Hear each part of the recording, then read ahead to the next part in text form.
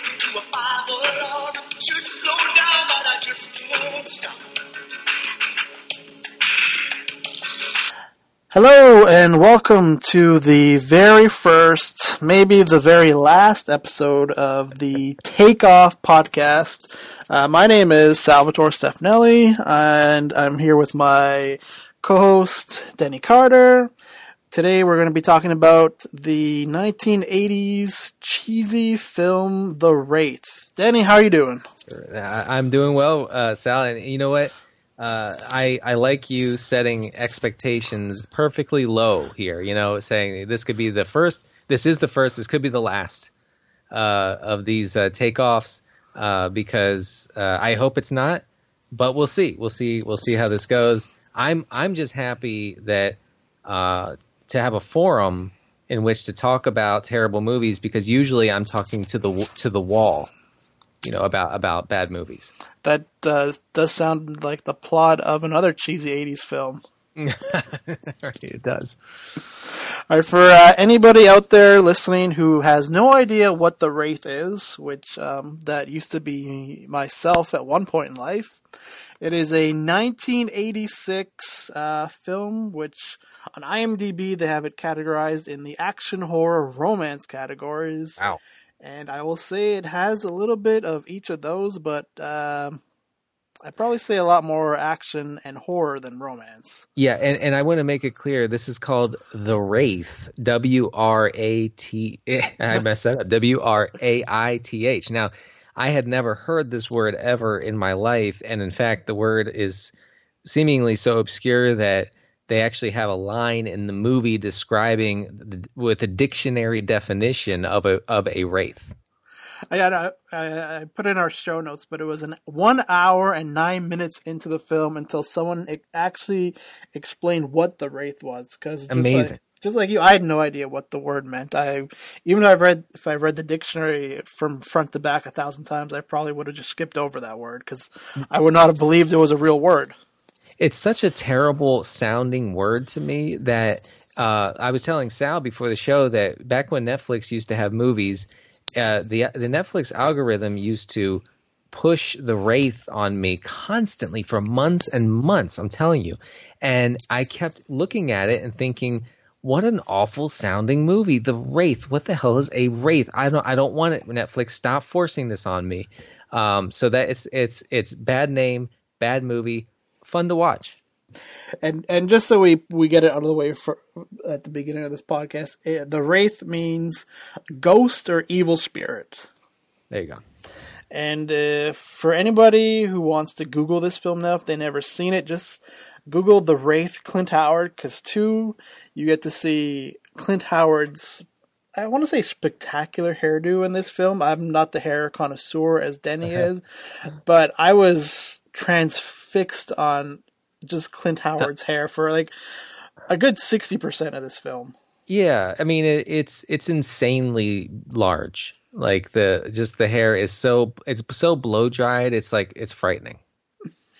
All right, so we'll get right into it. A brief description of this film: a high school hero returns from the dead to take revenge against the psychotic drag racer who killed him. I mean, that's enough to get me to watch the movie. Mm-hmm. It continues, the murdered boy transforms himself into a high-tech spirit in black leather and sets out to do battle with a gang of desert-based car thieves led by the man who destroyed him.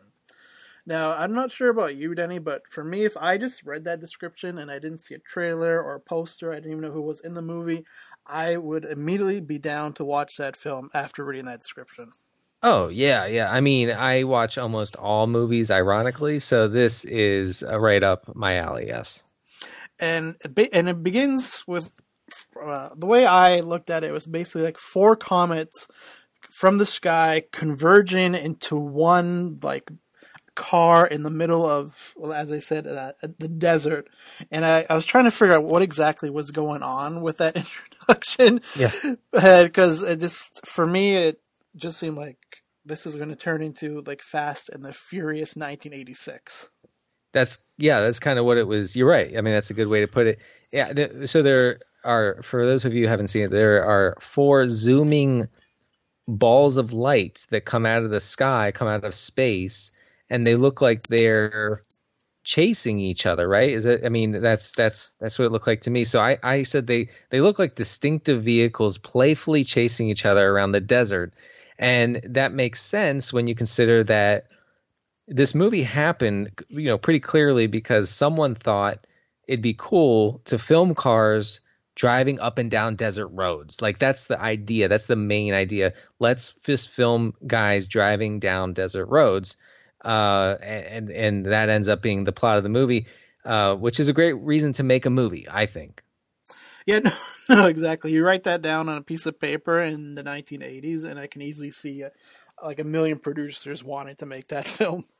I mean, I'm telling you, everybody, listen, you watch this, there are multiple 3 to 4 extended shots of vehicles driving toward the camera from a mile away in the desert heat, like with the heat wafting off the ground. It is just ridiculous amounts of film dedicated to cars driving in the open desert.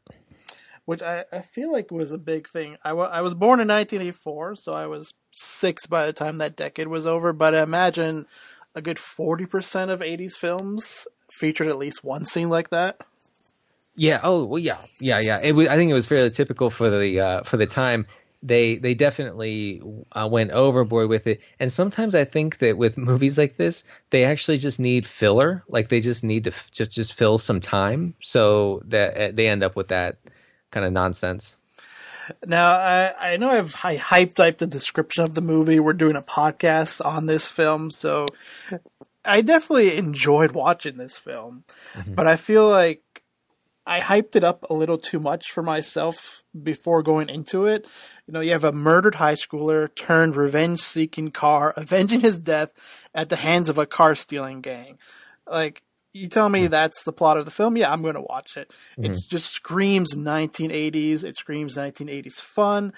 But I will admit it was a little bit of a bore to sit through the, hour and 40-minute runtime of this film? Mm-hmm. An hour and 33 minutes according to IMDb.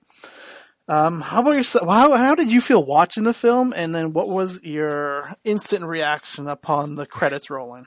Yeah, so it definitely had the potential to be fun, to be just a goofy, non-serious, but also serious in an ironic way kind of movie. Okay, but they decided, for reasons that I honestly will never understand, I think to try to make this some sort of serious film. I mean, the whole plot centers on a gang of murderous high schoolers who basically run an entire small town in Arizona, I think, right? And by the way, this murderous gang, I mean, brutal. Like, their tactics are brutal. Some of them are so goofy they can barely function as human beings, yet they have all the power in this town. So they could have gone, the horror route, having the Wraith return to kill these teenage villains in ways that reflect their greatest fears. There's one guy who's called Skank. Is that his name? No. Skank. No, Skank. Yeah, Skank. Skank. So Skank has a he has like the 80s mohawk. He's always like ingesting some sort of drug. At one point he's downing hydraulic fluid. He's drinking hydraulic fluid to get high, I think. And so I think that they could have personalized some killings a little more than they did with these horrible kids who made this gang. But overall, it just was kind of boring. Yeah, I mean, outside of the main plot of a murdered high schooler coming back as a car, you had a sheriff who, it seemed like his one main job in town was to just arrest all of these high school drag racers, who was played by kind of a youngish Randy Quaid, and his screen presence did not, to me, scream someone who you would basically be scared of as an authority figure. So you can kind of see how all these drag racers kind of just run ramshot in this town. So Randy Quaid's reaction to the brutal murders happening in his town, I mean, he's sort of nonplussed, right? He's sort of like, what are you gonna do? Like, I just found all these charred bodies everywhere, and I'm the sheriff of a town that, where a huge crime probably is, somebody breaking into an old lady's house at night, and so this murder spree is happening in his town, and he's just kind of going around drinking coffee, right, and talking to the kids, and he's not really panicked at all. It reminds me of all the Halloween, the Michael Myers movies, where every time the local police force in Halloween movies is being slaughtered, the police chief doesn't really get that upset about it. You kind of think that he would. So you have that similar sort of thing here where Randy Quaid is like, what can you do? Yeah, man, all he does is drink coffee, and I assume spit tobacco. He always looked like he had a pouch of tobacco in his cheek the whole movie. Yeah, and he knows, he tells the kids, like, I know you're committing crimes all the time, and but he never does anything about it. Yeah, so he even admits that there's someone out there just killing off all these drag racers, but he doesn't care because they're all from this one gang who, I guess he just wants everyone to be gone from that town, even if it means they just all die. I guess maybe there's a strategy there, but Sheriff Randy Quaid is truly not very good at his job in this movie. No, not at all. And you mentioned one of the characters' name was Skank, and I will give the screenwriter credit for the names he came up with for this film, especially for the gang of bikers. You got Skank, you got Gutter Boy, Rughead, Augie, and then the main villain's name is Packard. Packard. Which is a good name. I mean, by the way, you have to be evil if your name is Packard. I think that might have been the first time I've actually heard that name used in a movie. There's a Packard in Twin Peaks who's evil, so that's the only other one I know. Perhaps maybe the screenwriter was a big Twin Peaks fan. Perhaps Packard Walsh is the guy's name in this movie. He's the head honcho, right, of the murderous teenage gang, and he looks approximately 34 years old. Yeah, that might be the oldest looking teenager in the history of films or TV. And I know we've seen a lot of pretty old actors play teenagers, but that one just stood out to me the most. Like, he just looked like someone's stepdad. Yeah, you're right. Oh my God, he does have that stepdad look. But yeah, he was so not a high schooler. It was frightening, and it made his terrible treatment of the girl, his love interest, although she's horrified by him and wants him to die at every moment. It makes his treatment of her even more disturbing because he appears to be so much older than her. And he's not even one of those kind of like cool asshole-ish villains you see in film or TV. He's like, I legitimately hated his character in the film.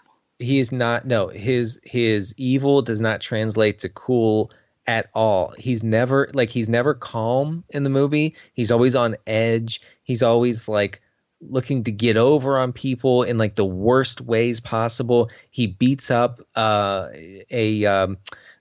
very sweet, teenage kid, a kid who actually looks like a teenager in the movie.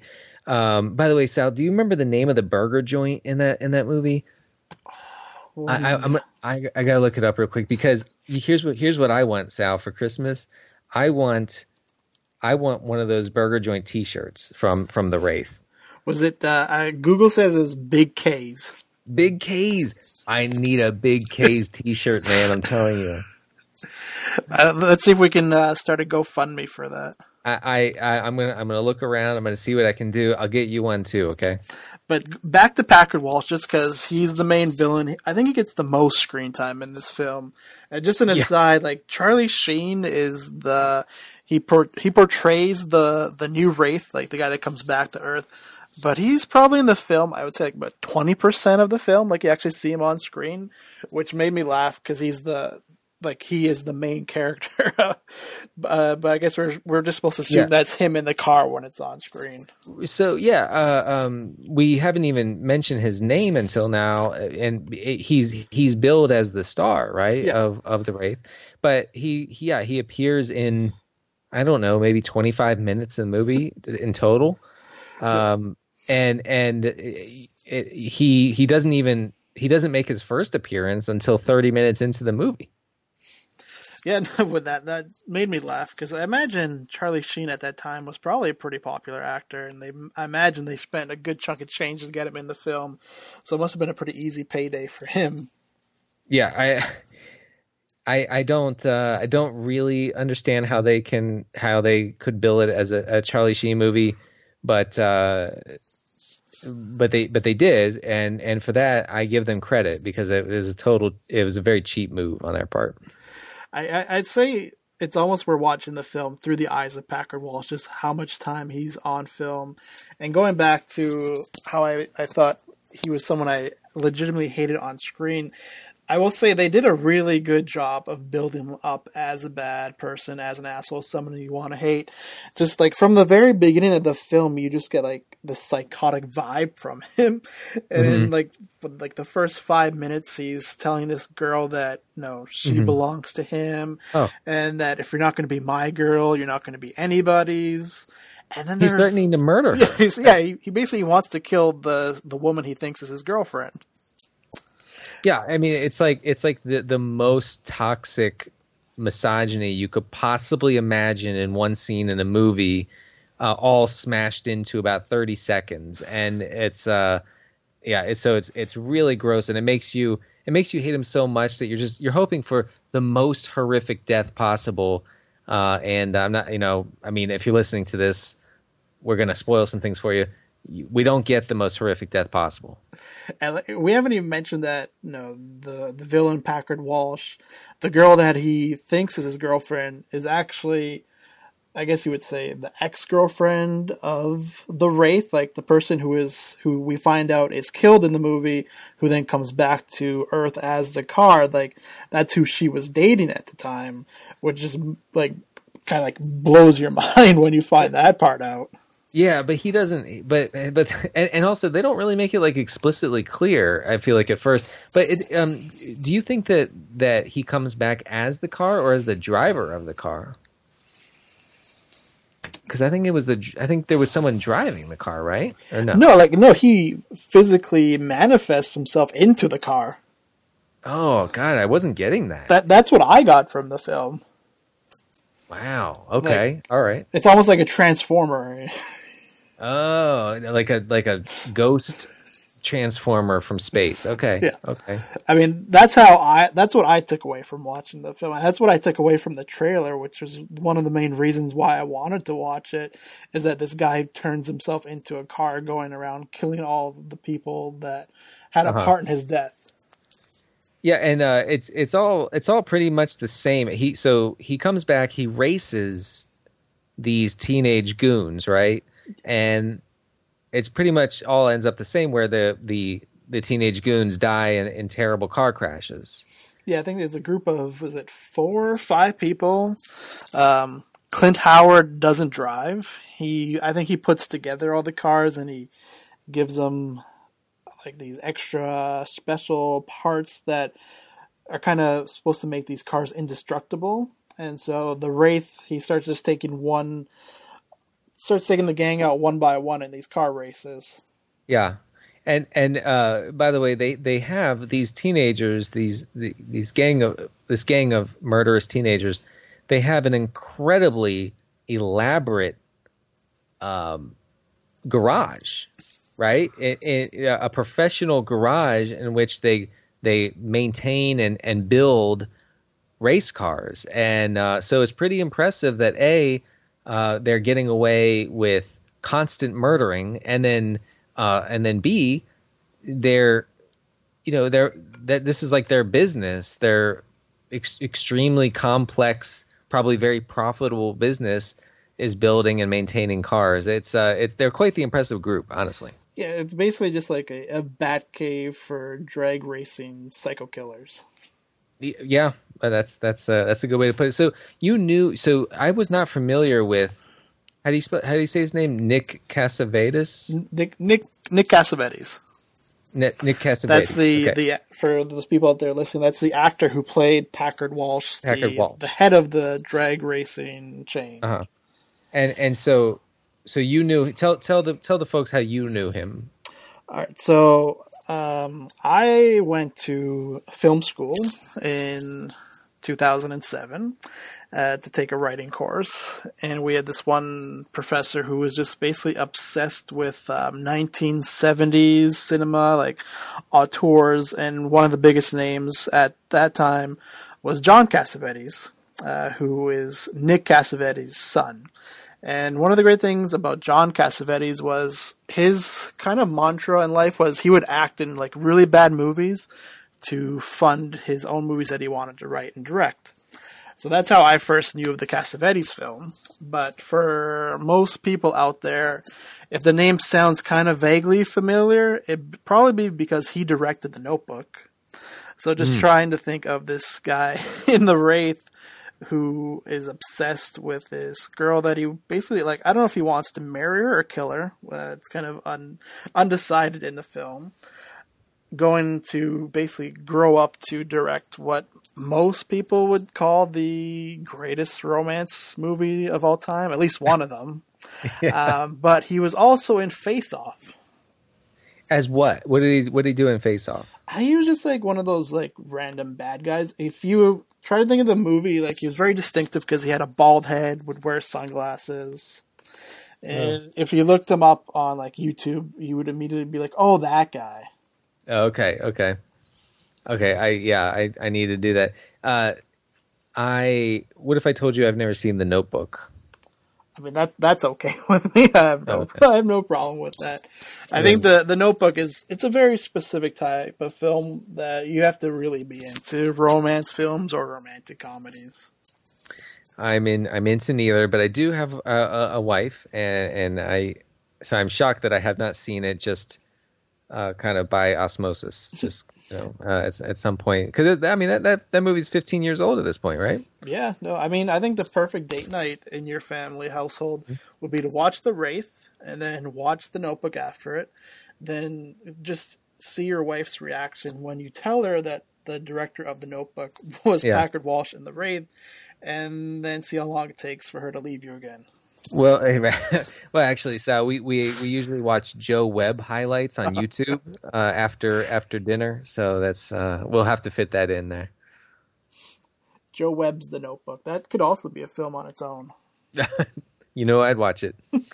I know we've been on the topic of Packard Walsh for a while, and we'll move on to the next segment, but I just wanted to mention just one line from the film that after I turned it off kind of stuck with me, just of how creepy it was watching it. It was when Packard Walsh and let me find out what her character's name. She was played by Sherilyn Finn of Twin Peaks fame, so I'm pretty sure you were excited when you saw that. Yeah. Carrie was the name of the woman in the film. They were in the car together. He was pretty menacing, threatening her, and at one point he pulls out like a knife and he says to her, "We're like blood brothers. More like blood lovers." Then he slits his hand with the knife and follows that up by saying, "When you feel nothing, you can do anything." Oh, I love that line. Oh my God. And I'm not sure about you, Denny, but that scene just immediately to me was just like, okay, this guy's gonna die in this movie at some point. I love it because it literally means nothing, and also it means anything you want it to mean. I mean, holy cow! What is it again? Say the line again. So he goes, "We're like blood brothers, more like blood lovers." Then he cuts his wrist, and then he says, "When you feel nothing, you can do anything." Oh my God, I love it. I need to just say that at some point, just like randomly. Oh my God! All right. All right. So as soon as I watched this film for the podcast, I immediately went to Google and typed in The Wraith, 1980s bad good films just to see what other people were saying about it. Because by this point, it's 2019, so this movie came out, was it in 86, 33 years ago? I guess depending on the month.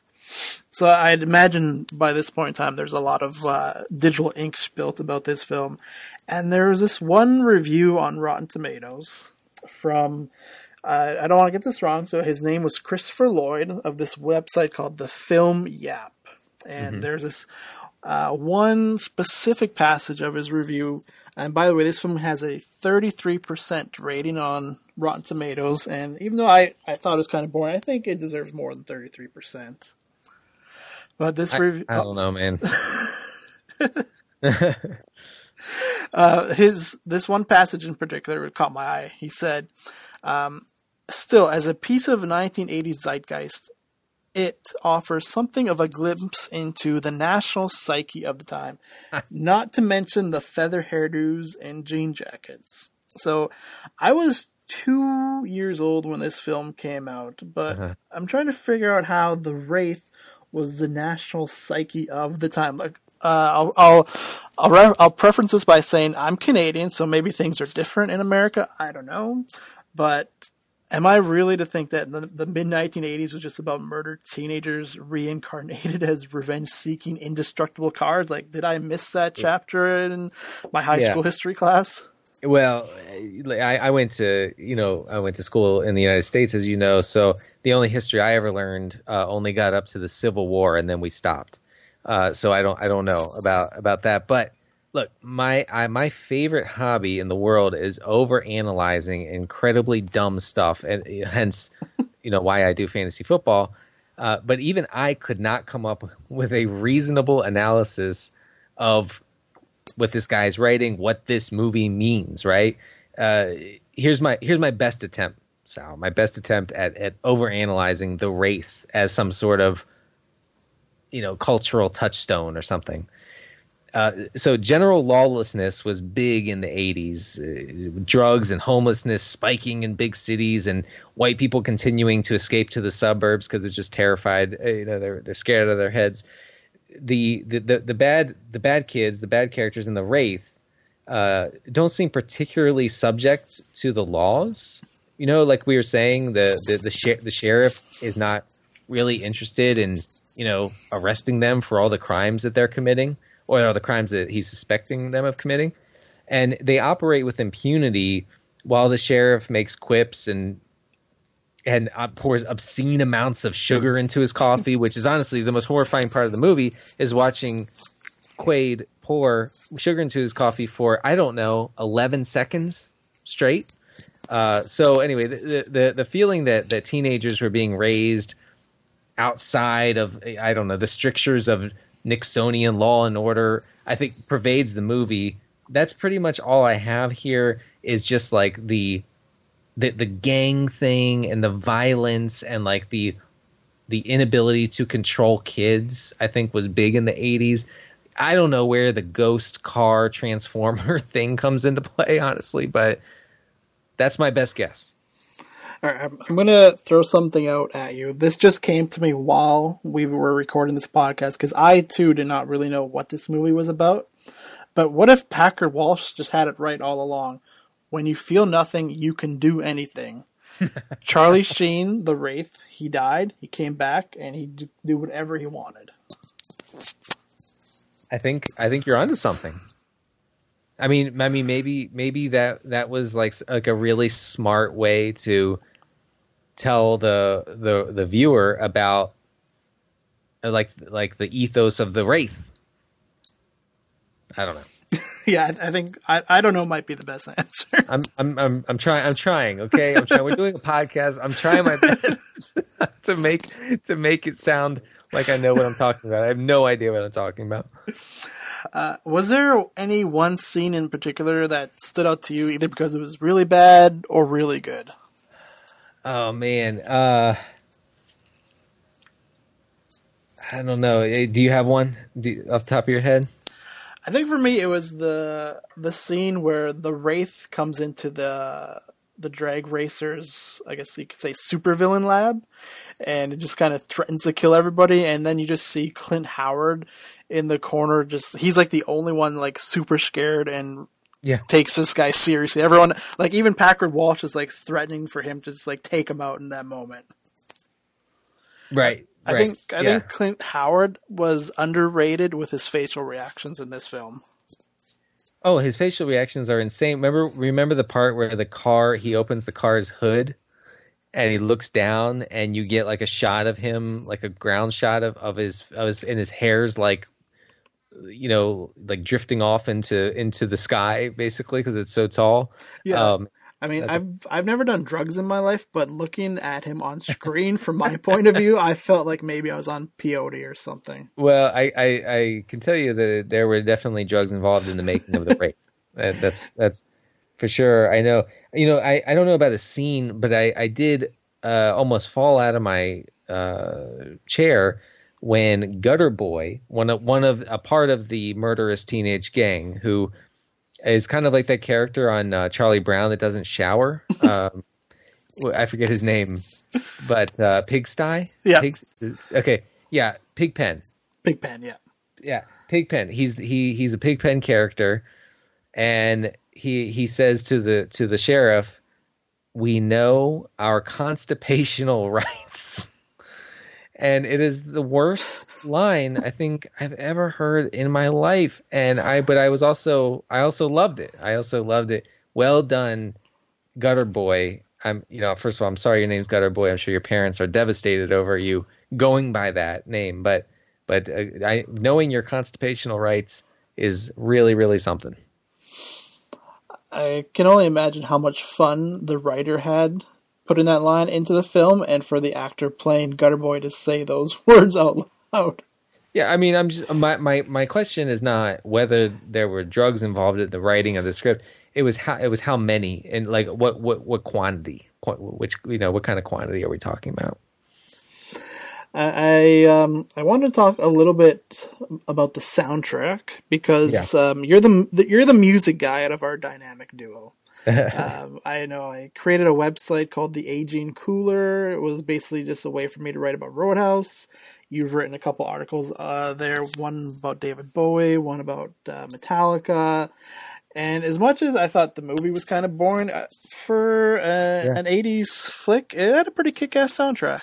Yeah, I mean, if you like overtly cheesy, synth-heavy 80s music, which I do, unapologetically, then you will like the Wraith. You'll like the Wraith soundtrack. I've never listened to the soundtrack itself, but just in the movie, I just kept thinking, wow, like this music really outpaces the acting and the story and the plot, everything pretty much, because it's good, because it's halfway decent. If I could backtrack real quick about what this movie means. So I have this line here. I meant to group it in with what I was talking about earlier, but so the movie has a ton of this fetishizing of the 50s, which obviously we know was a really big theme in the 80s. You look at Back to the Future, which which had a huge 50s fetish running through the whole thing.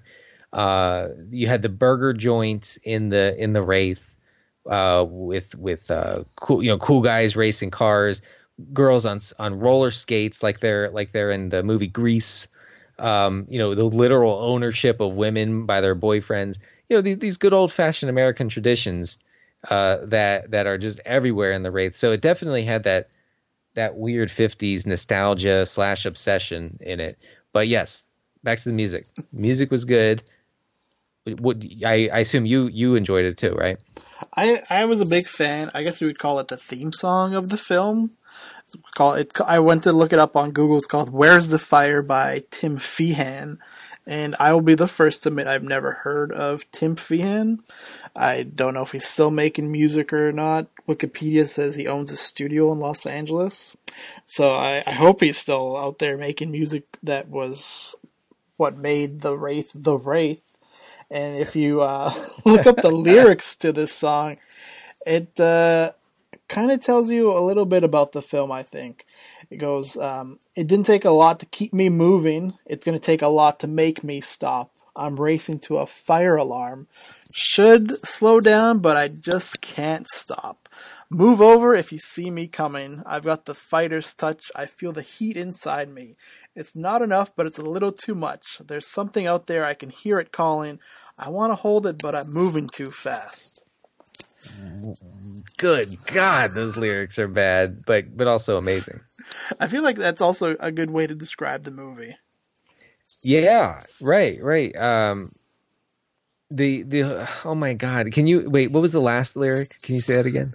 So there's something out there. I can hear it calling. I want to hold it, but I'm moving too fast.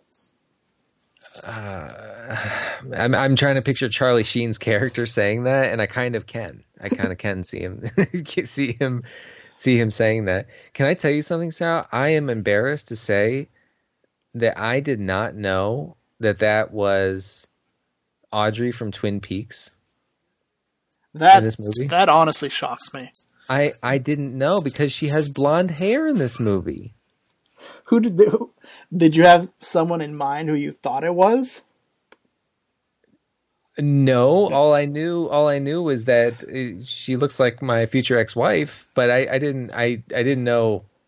I mean, I was just when you told me that a minute ago, I kind of half registered it, and now I'm fully realizing what you're saying, and I just looked it up, and she looks so different in this movie. Of course, this was 5-6 years before Twin Peaks, but wow, I'm reeling right now. I have to admit, this might be one of the most shocking developments of my entire life, knowing how big of a Twin Peaks homer you are. I'm sorry. I apologize. I'm embarrassed. This is clearly the biggest moment in the history of this podcast, I think. I would say definitely after me reading out those lyrics, yes. Well, we've had our two big moments. Good. I hope we don't get canceled. Well, the good thing with podcasts is you can only cancel yourself, which, is helpful since I'm getting canceled all the time on Twitter by other people.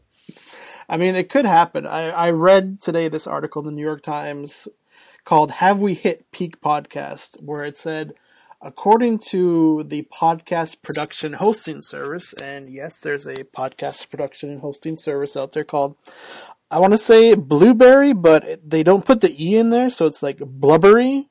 I'm not even going to try and pretend how to pronounce it, so I'll just pretend it's Blueberry. That said, there's 700,000 podcasts in the market now, with 2,000 to 3,000 new shows launching each month. And that 2,000 to 3,000 number is just fantasy football podcasts alone. So that's according to my podcast feed on Apple Podcasts, you're correct. It's I mean, it's gotten to the point where I'm embarrassed to, like, at a family function or like a party with friends, that especially people I don't see all the time. If someone's like, "Oh, hey, Denny has a podcast," it's embarrassing because here's the thing: everybody has a podcast now. It's not special. Like, it's not a special thing. It's not like you have a radio show. Literally anybody can have a podcast, as evidenced by what we're doing here. You could start a podcast about anything. So that I think peak podcast is also comes with being embarrassed to have a podcast in many settings. I think you're either embarrassed or you don't want to take the time to learn how to edit a podcast, which I fall into that second category because I haven't had a podcast, I think, in 4 years now. Well, I'm glad you're back. I'm glad you're back on the podcasting airways. We're gonna have 1 million listens on this one, so don't even worry about it. Well, as soon as people hear that we're doing the Wraith, because how many other podcasts out there have covered this? I mean, I would guess 0, but I'll guess 1 because I actually have heard a podcast about the Wraith before, and that's How Did This Get Made? Oh, okay, gotcha. Okay, so we're the second. We're second, but it's good because their podcast I think came out like a couple of years ago, so they might have been forgotten by now. Oh, whatever. Yeah, I mean, 2 years in podcast internet time is 69 years. So there's one more line that I would like to highlight that I wrote down here. One more great line of dialogue that will go down in history. This is Packard talking to Skank. Okay, Skank is the guy who's constantly drinking, hydraulic fluid and other things to make him high. He's constantly drinking it, and he's going, "That's got a kick. That has a kick," and like shaking his head furiously. So here's what Packard says to Skank: "Get rid of that zombie piss you're drinking before it turns you into a mushroom." And like, just think how proud Packard felt saying that line. I mean, what? Get rid of this zombie piss. But I thought it actually was like, I thought that it was a drug called zombie piss, and I was like, I have to Google zombie piss. What is that? Is that like speed? What, I mean, like liquid speed? I don't know. But before it turns you into a mushroom, who came up with this dialogue? Well, I can tell you the screenwriter's name was Mike Marvin. And fun fact about Mike Marvin, because I just had to go research everything I could about this film. His only directing credit before The Wraith was Hamburger, the motion picture. He had 2 writing credits to his name before The Wraith. One of them was called Hot Dog, the movie. And Charlie Sheen's character's name in this movie is Jake Kesey, or Kesey, and Mike Marvin used that name as a pseudonym for a bunch of directing credits later on in his career that I think he might have been too embarrassed to put on his resume. But when you have The Wraith on your resume, I'm not sure how much more embarrassed you could be. I don't know. I mean, hot dog and hamburger movies, I mean, maybe they're worse. It sounds like they potentially could be worse. The thing about Charlie Sheen's character, everyone, is this. 1, he's very boring. And 2, it's revealed at the end that he is, in fact, the murdered boyfriend of the main female protagonist, who has come back from the dead to avenge his murder. But here's the twist. I don't even know if you can call it a twist, but here's the thing. He readily admits that he doesn't look exactly like he looked in his life before he was killed by the murderous gang of teenagers. So we are confused throughout the movie about who is Charlie Sheen? Who is he? Where does he come from? Why does no one recognize him in this little town? And the reason ends up being because he comes back and he says something like this is the best I could do as far as his appearance goes. Like, I couldn't look exactly like myself, but it's pretty close. And I was just like, I'm sorry, what? Like, that this whole time that's been this is the twist? This is the cheapest twist ever. Yeah, we have, no one in town knows who he is. His ex-girlfriend doesn't know who he is. He even has a brother doesn't know who he is. His brother who misses him tremendously. And who then figures out it might be him by the time he leaves, but he didn't look like the guy who was killed. And by the way, we are shown the guy being killed. We are shown this guy several times. We know what he looks like. I'm waiting for him to reemerge in the movie. I'm thinking, when is he going to come back? But no, he has come back. It's Charlie Sheen.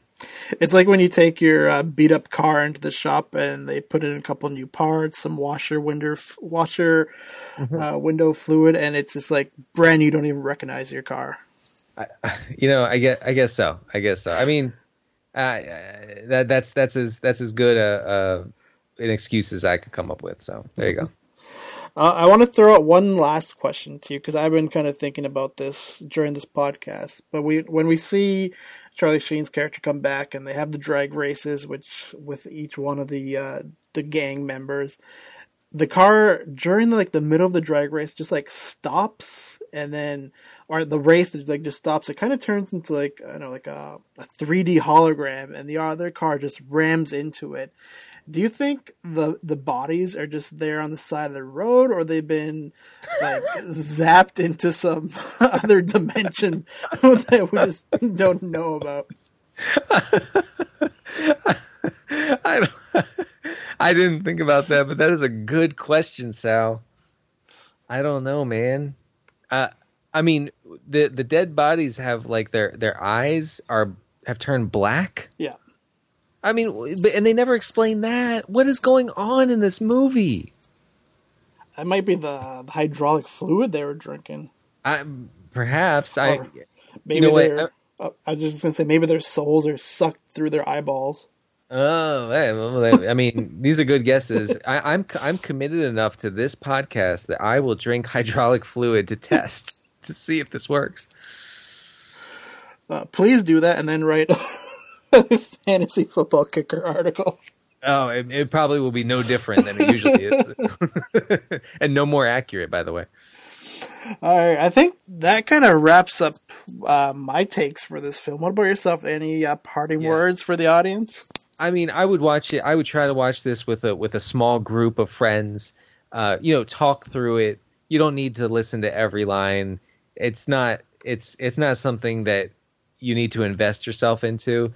But I enjoy drinking a couple beers and watching a dumb movie with friends. This is ideal for that purpose. Yeah, and the whole reason you came up with the idea of this podcast was just for that purpose.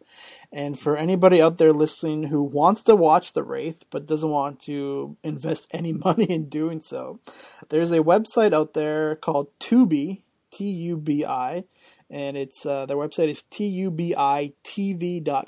They also have apps for your phone and iPad or tablet that you can download and watch this film and many other classics on there for free. So if you want to watch this film while you're listening to this podcast or watch it immediately after you've listened to our podcast, that's the best way to do it. That's right. So Sal, I think I have a good sign off for our show. You ready for this? I've been waiting the whole podcast for it. Oh, I just came up with it. It's good. It's real good. Here we go. Ready? Thanks, everyone, for listening. We're going to take off. Oh, my goodness. If you could see my face right now, it's literally a carbon copy of Clint Howard in The Wraith when he's looking under the hood. Oh, that's good. All right. Well, I'm not sure we can do anything better to top that, but I know most podcasts that I listen to, fantasy football wise, they always have a sign off that asks where they can find more stuff from the people talking, and I guess we could do that if we want to be part of the crowd. So, Danny, why don't you let people know where they can find you on Twitter and where they can read any of your writing, be it fantasy football or non-fantasy football? Sure. First of all, check out The Aging Cooler. Sal has a great Roadhouse piece on that on there. I have a couple pieces. I have one in the works that I haven't told Sal about. Please don't tell him until it's ready. And then you can find me at CDCarter13 on Twitter if you want some correct opinions on things. And then I write for 4for4.com. Very nice. Yeah, as Denny mentioned, that's theagingcooler.home.blog because I'm too cheap to pay for a WordPress plan. And you can find me on Twitter where I don't say much at 2QBFFB. Thank you, everybody, for listening. And Denny and I are now both going to take off.